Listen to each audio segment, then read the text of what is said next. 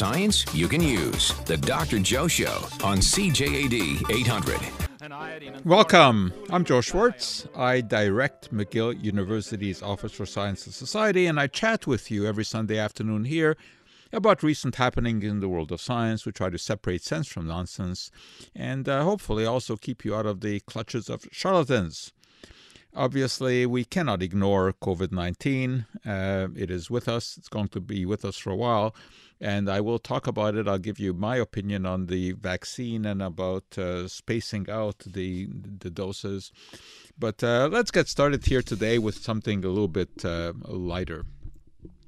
This morning I asked a question on the trivia show about why it was that some vintners in French orchards in the middle 1800s or so would put some toads under their vines in the vineyards, and others allowed chickens to roam around.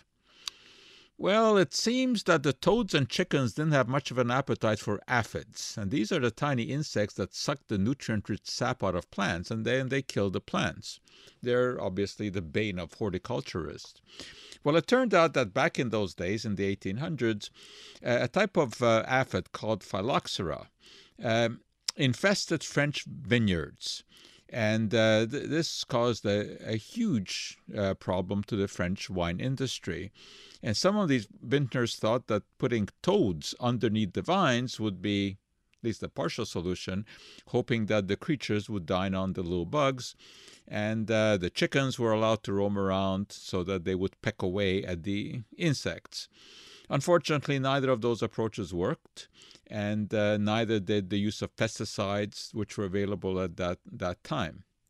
But finally, French winemakers Leo Lallemand and Gaston Brazil found a solution to the phylloxera problem, and they put French wines back on French tables. And obviously, the French population was greatly relieved.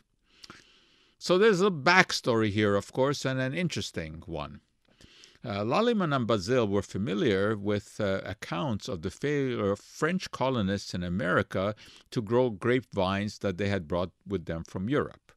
And many of these colonists were in Florida, and of course they wanted to have French grapes and French wine, and they had actually brought with them samples of the vines that they planted, but it didn't work. The vines did not thrive. Of course, the colonists did not know what was happening, but they discovered that there was no problem growing Native American grapes, so they switched to these, although with some unhappiness because they thought that French grapes produced better wines.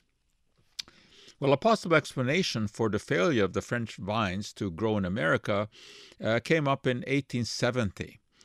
When American entomologist Charles Valentin Riley confirmed that phylloxera destroyed the roots of the grapevines by injecting a venom that then allowed them to feast on the sap, and that venom just killed the root. So he wondered, could it be that American rootstocks had evolved resistance to the insect's venom, but French vines had not, since the phylloxera aphids were not found in Europe? So Lallemand and Brazil had an idea. Why not import American rootstock and graft shoots of French vines onto them? And that worked.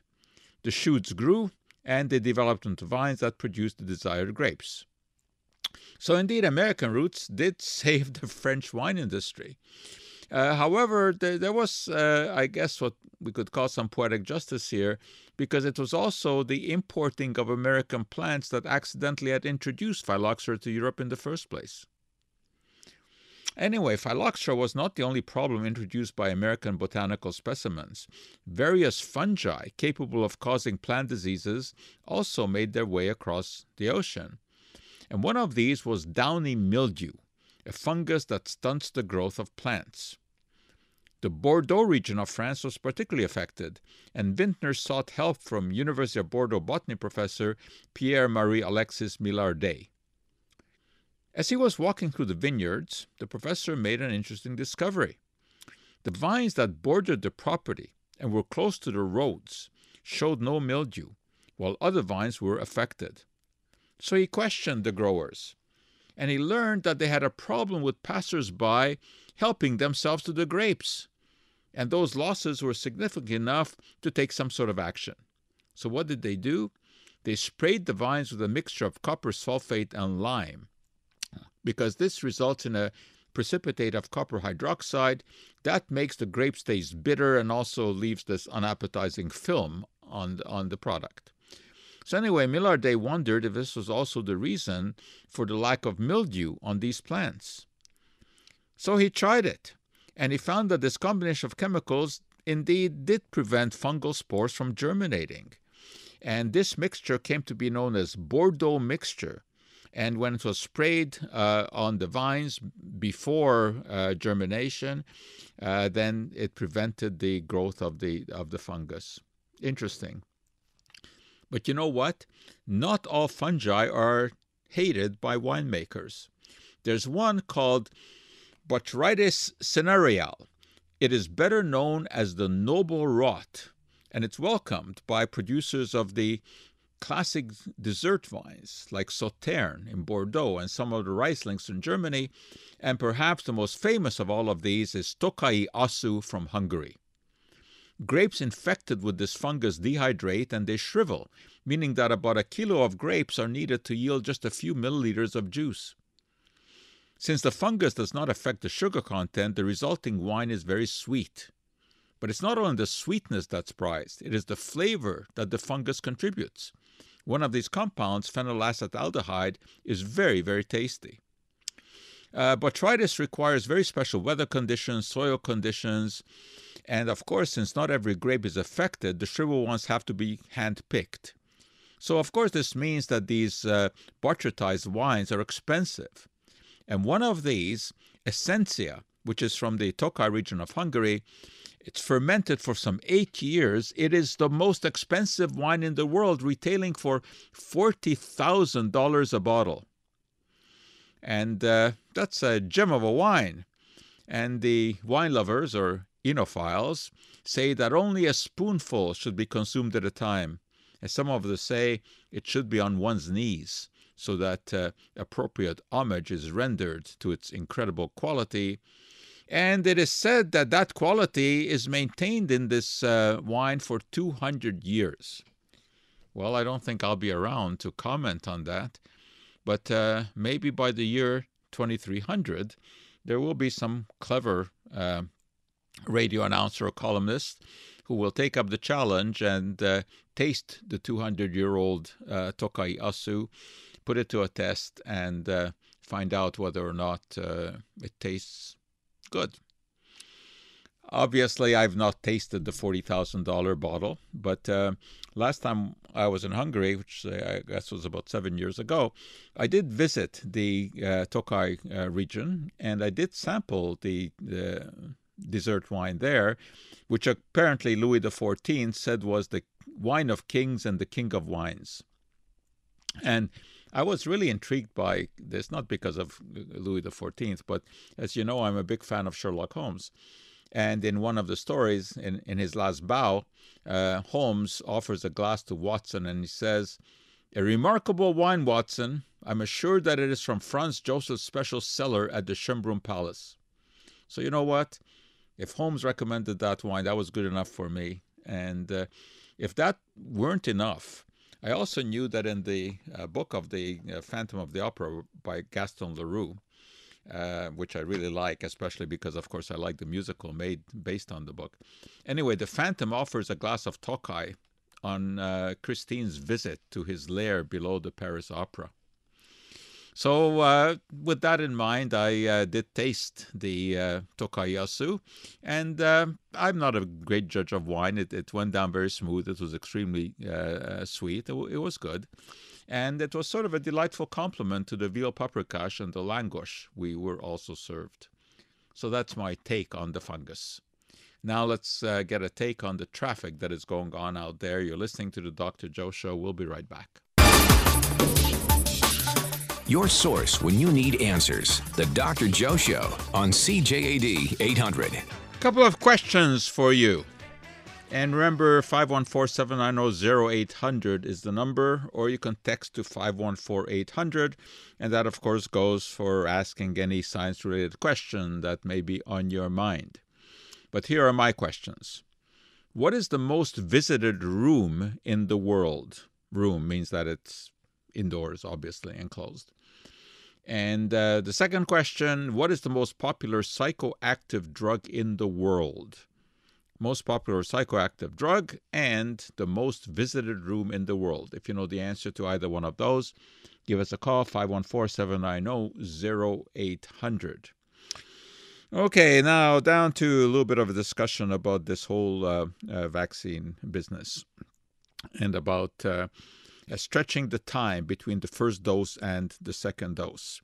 Of course, a lot of talk about this.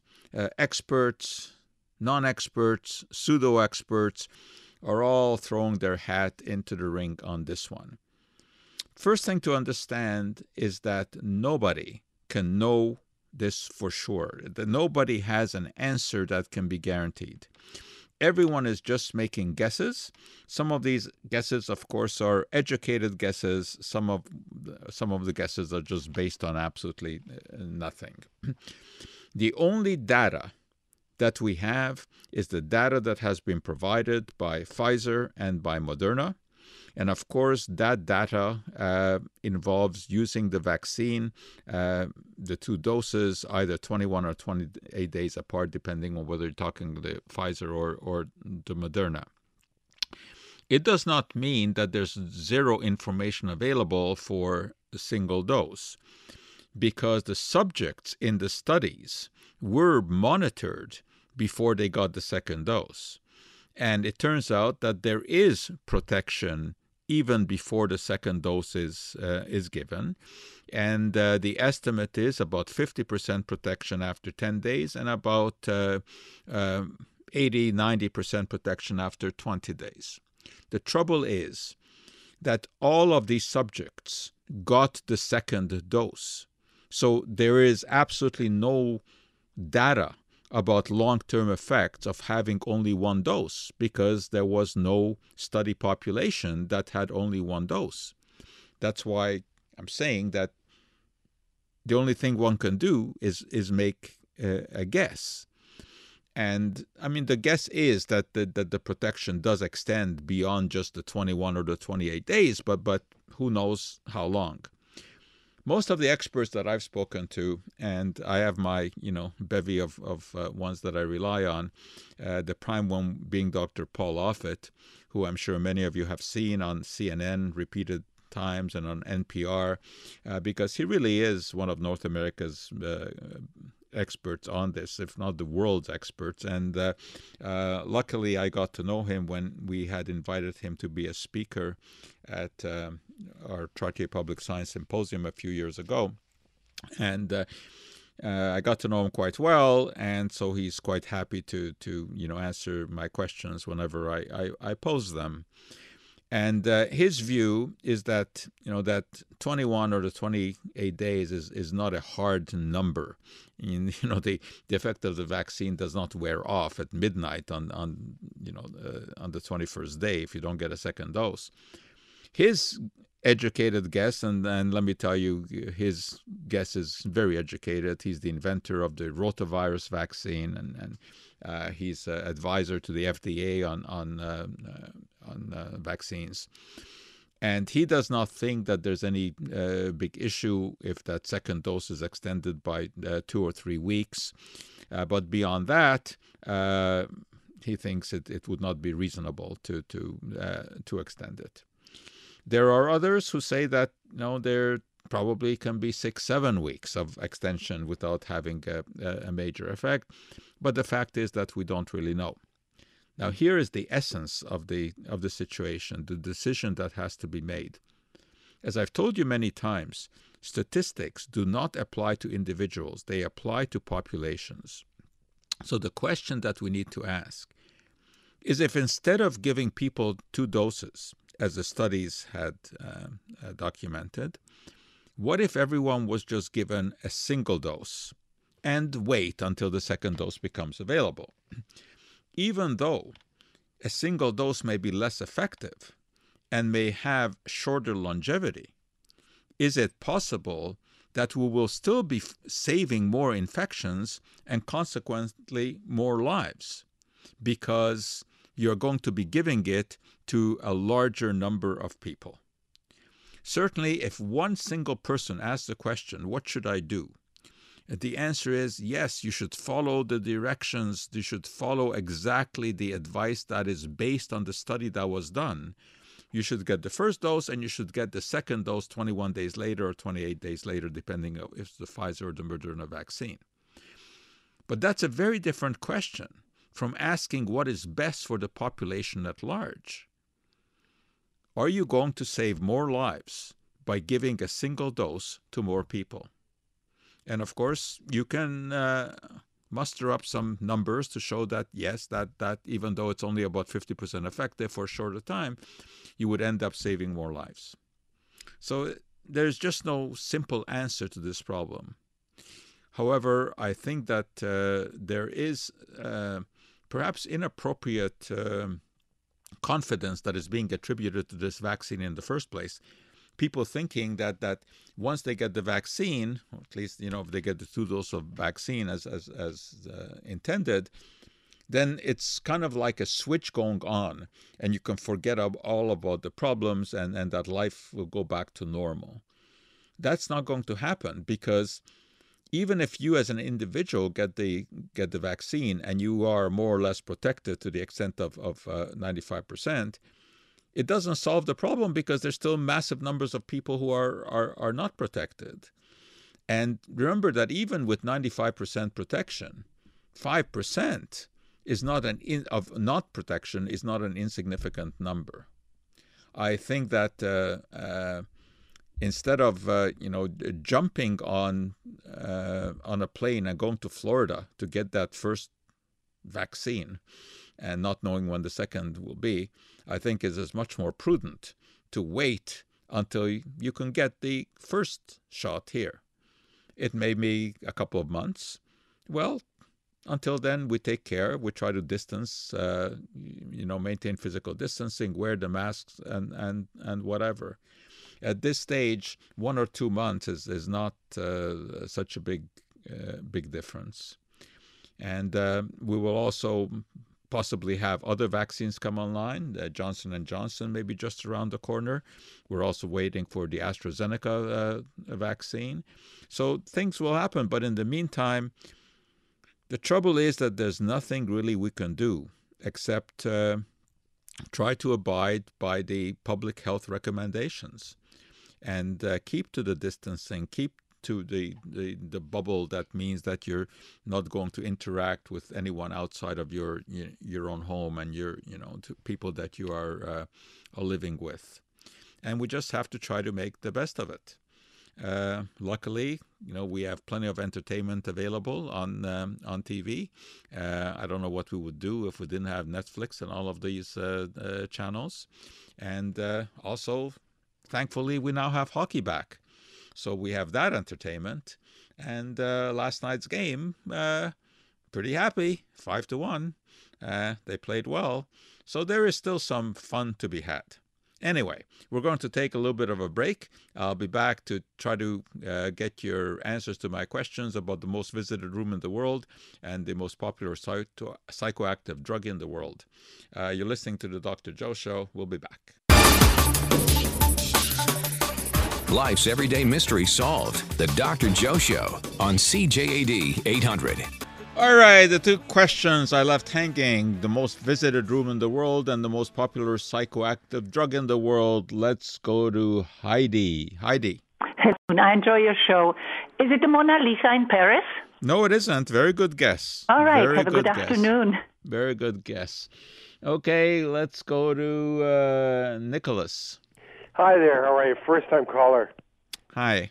My answer, which I believe, and I'm answering this in a logical way regarding the most popular room in the world, most importantly, would have to know how to access these rooms in their native language, would be the bathroom. Well, that's a good answer, but we are talking about one specific room. Not the bathroom, eh? No, I mean, not just the general type of a room, but Okay. one specific room. Okay. Well, Okay. At least I know in 6 languages. Where is the bathroom, please? It's a very important term to know. Yeah, I'll agree. All right, let's try Loomis. Hello? Hi. Yeah. I was on the wrong thought for a room because I was thinking. But as far as the drug, I was thinking coffee. Yes, it is. Caffeine, of course, is the most popular psychoactive drug in the world. You're quite right. And I'll think about the room. Okay, Thanks. think about the Have a nice room. Let's go to Mike. Mike, what is the most visited room in the world? Mike did not know. All right, maybe Eliezer knows. Eliezer. Yeah, hi. Hi. The couple of answers that were given already, that's what I thought of. But when you said the room, it's not well defined. What do you mean by the room? Well, the lady who suggested the room where the Mona Lisa is located was sort of on the right track. That's the kind of thing we're looking for. So it's okay. It's one specific location in the world. Oh, okay. What about the I forgot the name of the church in France? Could it be? No, but that's a good guess. Also, that's a good guess. I mean, I forgot the church name. It's the Notre Dame. Notre Dame, that's right. Now, that's sort of on the right track, but it's I wouldn't really call that. What about the Wailing Walls? But it's not a room. No, it's true. Yeah. Well, there is rooms there, if you know. I don't know. I'm sure you were there already. Yeah. But there is rooms there, like on the side. Yes, there is, and I visited there. It's absolutely fascinating. Okay. It's absolutely fascinating when you take the tunnel tour there. Yeah. Well, there is a tunnel. That's right. That's yeah. the one. Yeah. There's Yeah. quite a few rooms there, and there is under the tunnel too. Yes, it is amazing. Yeah. But okay. Thank you. That's not it. Okay. Thanks. All right. I think Mark here has a different kind of question. Mark. Yes. Hi. Hi. Thanks for taking the call. I use a product called Iron Out. I buy it at Canadian Tire, and it's something that the water at the cottage is hard water, and it leaves a rust stain in the sink and the tub. Yeah. And this product is really amazing. It's very, very hard to remove it. This product, you squirt it on, and you don't do it. You don't rub it or anything, and it just the stain disappears. Right. And I'm fascinated by it. And that's my question. One is, what is it? How does it work? Well, the active ingredient in it is oxalic acid. And oxalic acid is what we call a chelating agent. It binds metals like iron and solubilizes them. So Iron Out is mostly oxalic acid. It also contains some citric acid. That's also a chelator for iron. And if I remember right, it also contains sodium hydrosulfite because that also solubilizes the iron.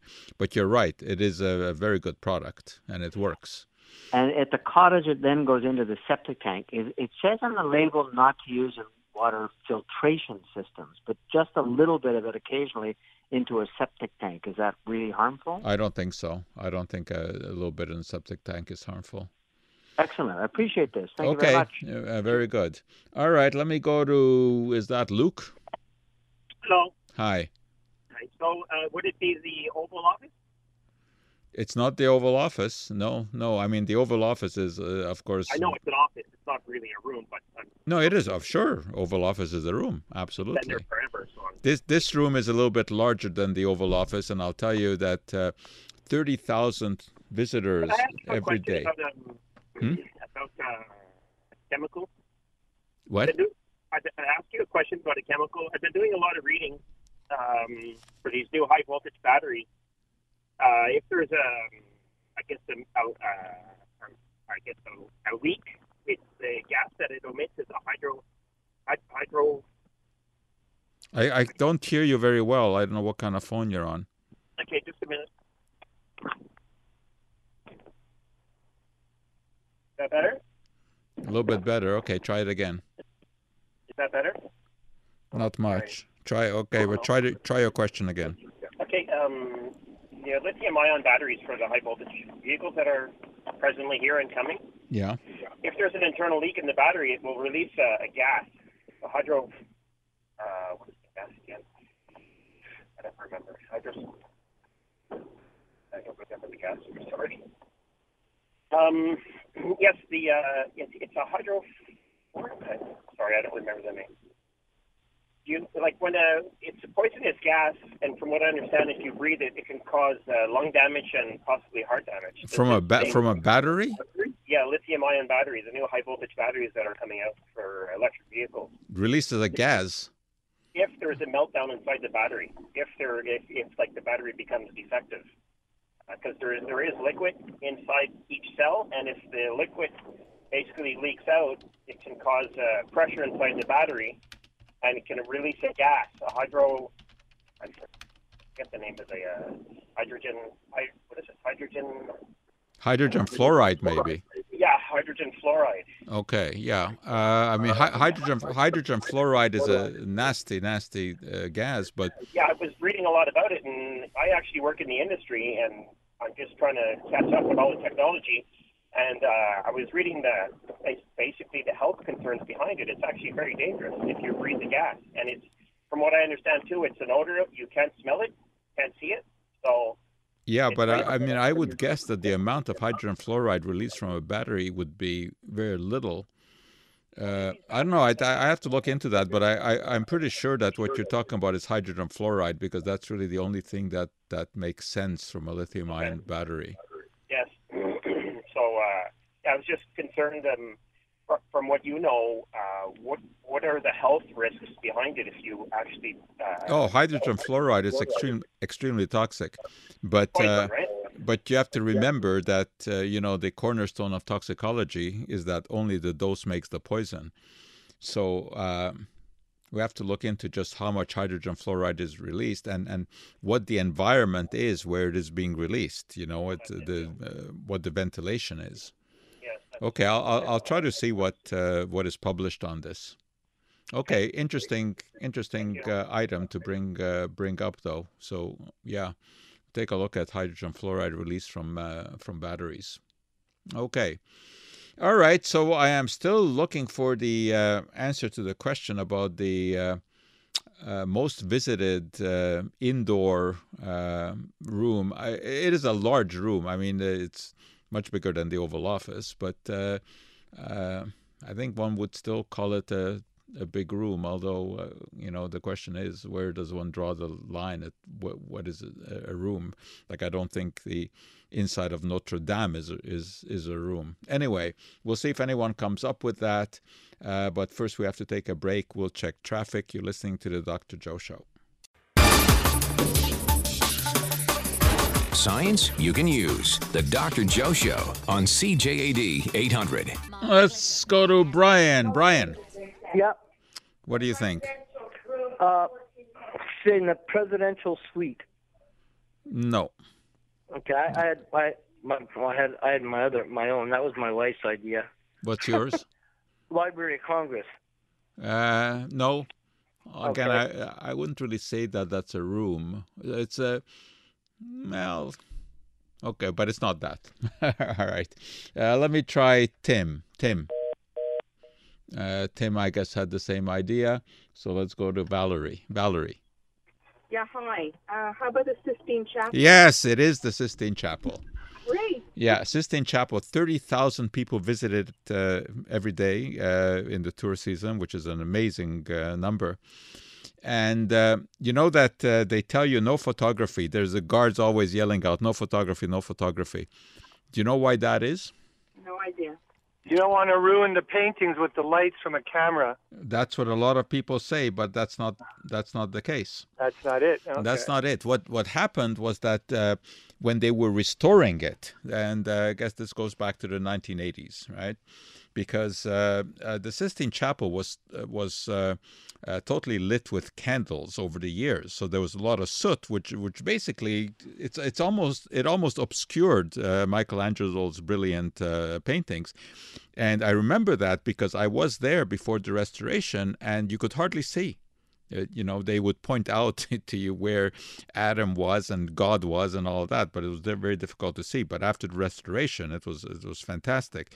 And that restoration involved 4 years of work, people lying on their backs on scaffoldings with toothbrushes and Q-tips cleaning it.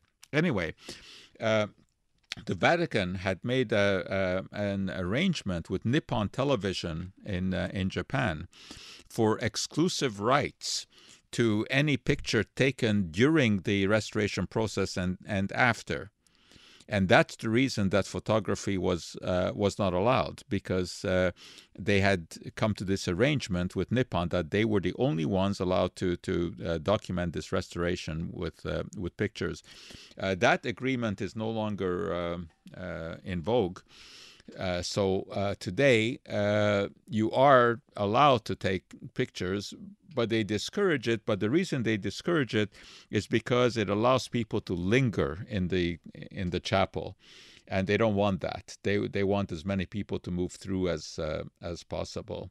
But it's an amazing place to be. It is the most popular room in the world, and tremendous difference, as I saw both before and after the restoration.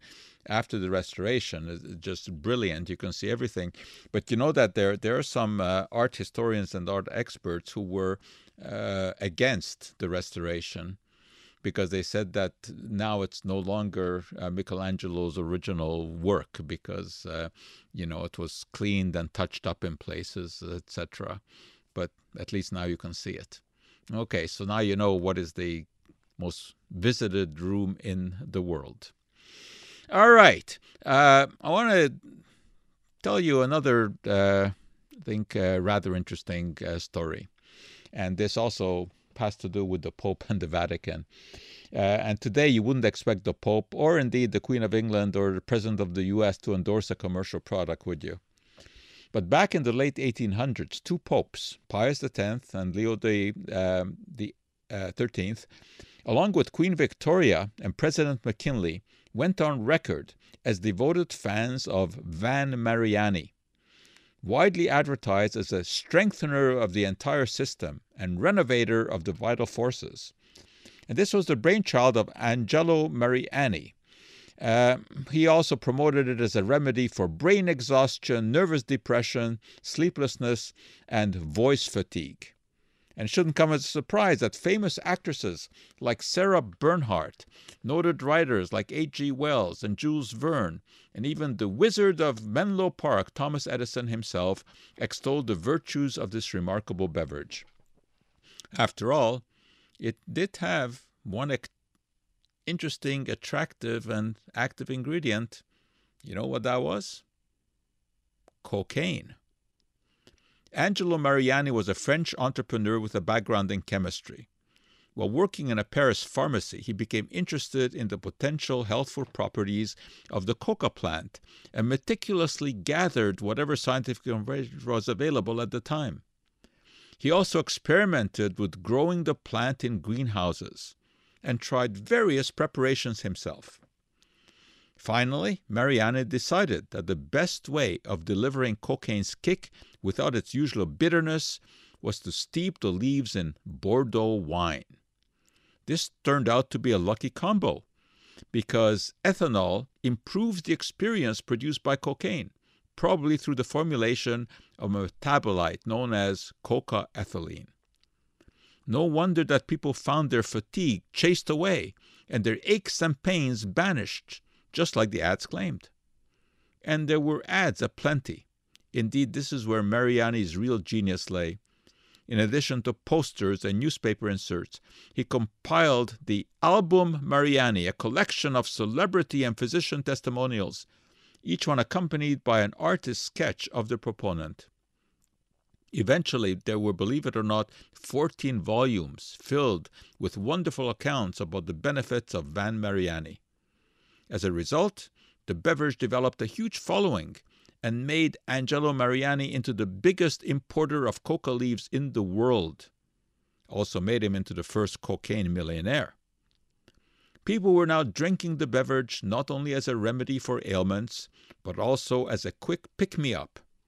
So it is little wonder that Van Mariani began to spawn a variety of imitations, including French wine coca, invented by an American pharmacist, John Pemberton, who in addition to cocaine also introduced an extract of the African cola nut on account of its caffeine content. Pemberton was also an advertising wizard. French wine coca was the remedy for nervous trouble, dyspepsia, all chronic and wasting diseases, and was a wonderful invigorator of the sexual organs. It was guaranteed to leave consumers satisfied. With Prohibition looming in the South, Pemberton reformulated his beverage, replacing the alcohol with soda water and adding sugar, vanilla, and various flavors derived from fruits and spices. Coca-Cola appeared as a soft drink at soda fountains in 1886. The rest, as they say, is history. Although by the time that it first appeared as a soft drink, there were essentially no remnants of cocaine in the beverage.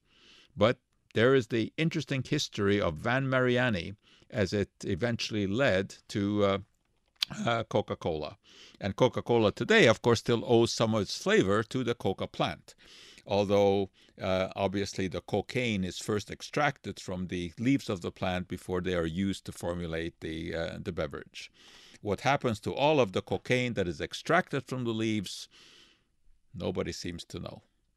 That is it. We are once again run out of time, but we'll be back with you same time, same station next week. Until then, I'm Joe Schwartz, hoping all the chemistry in your life comes out just right.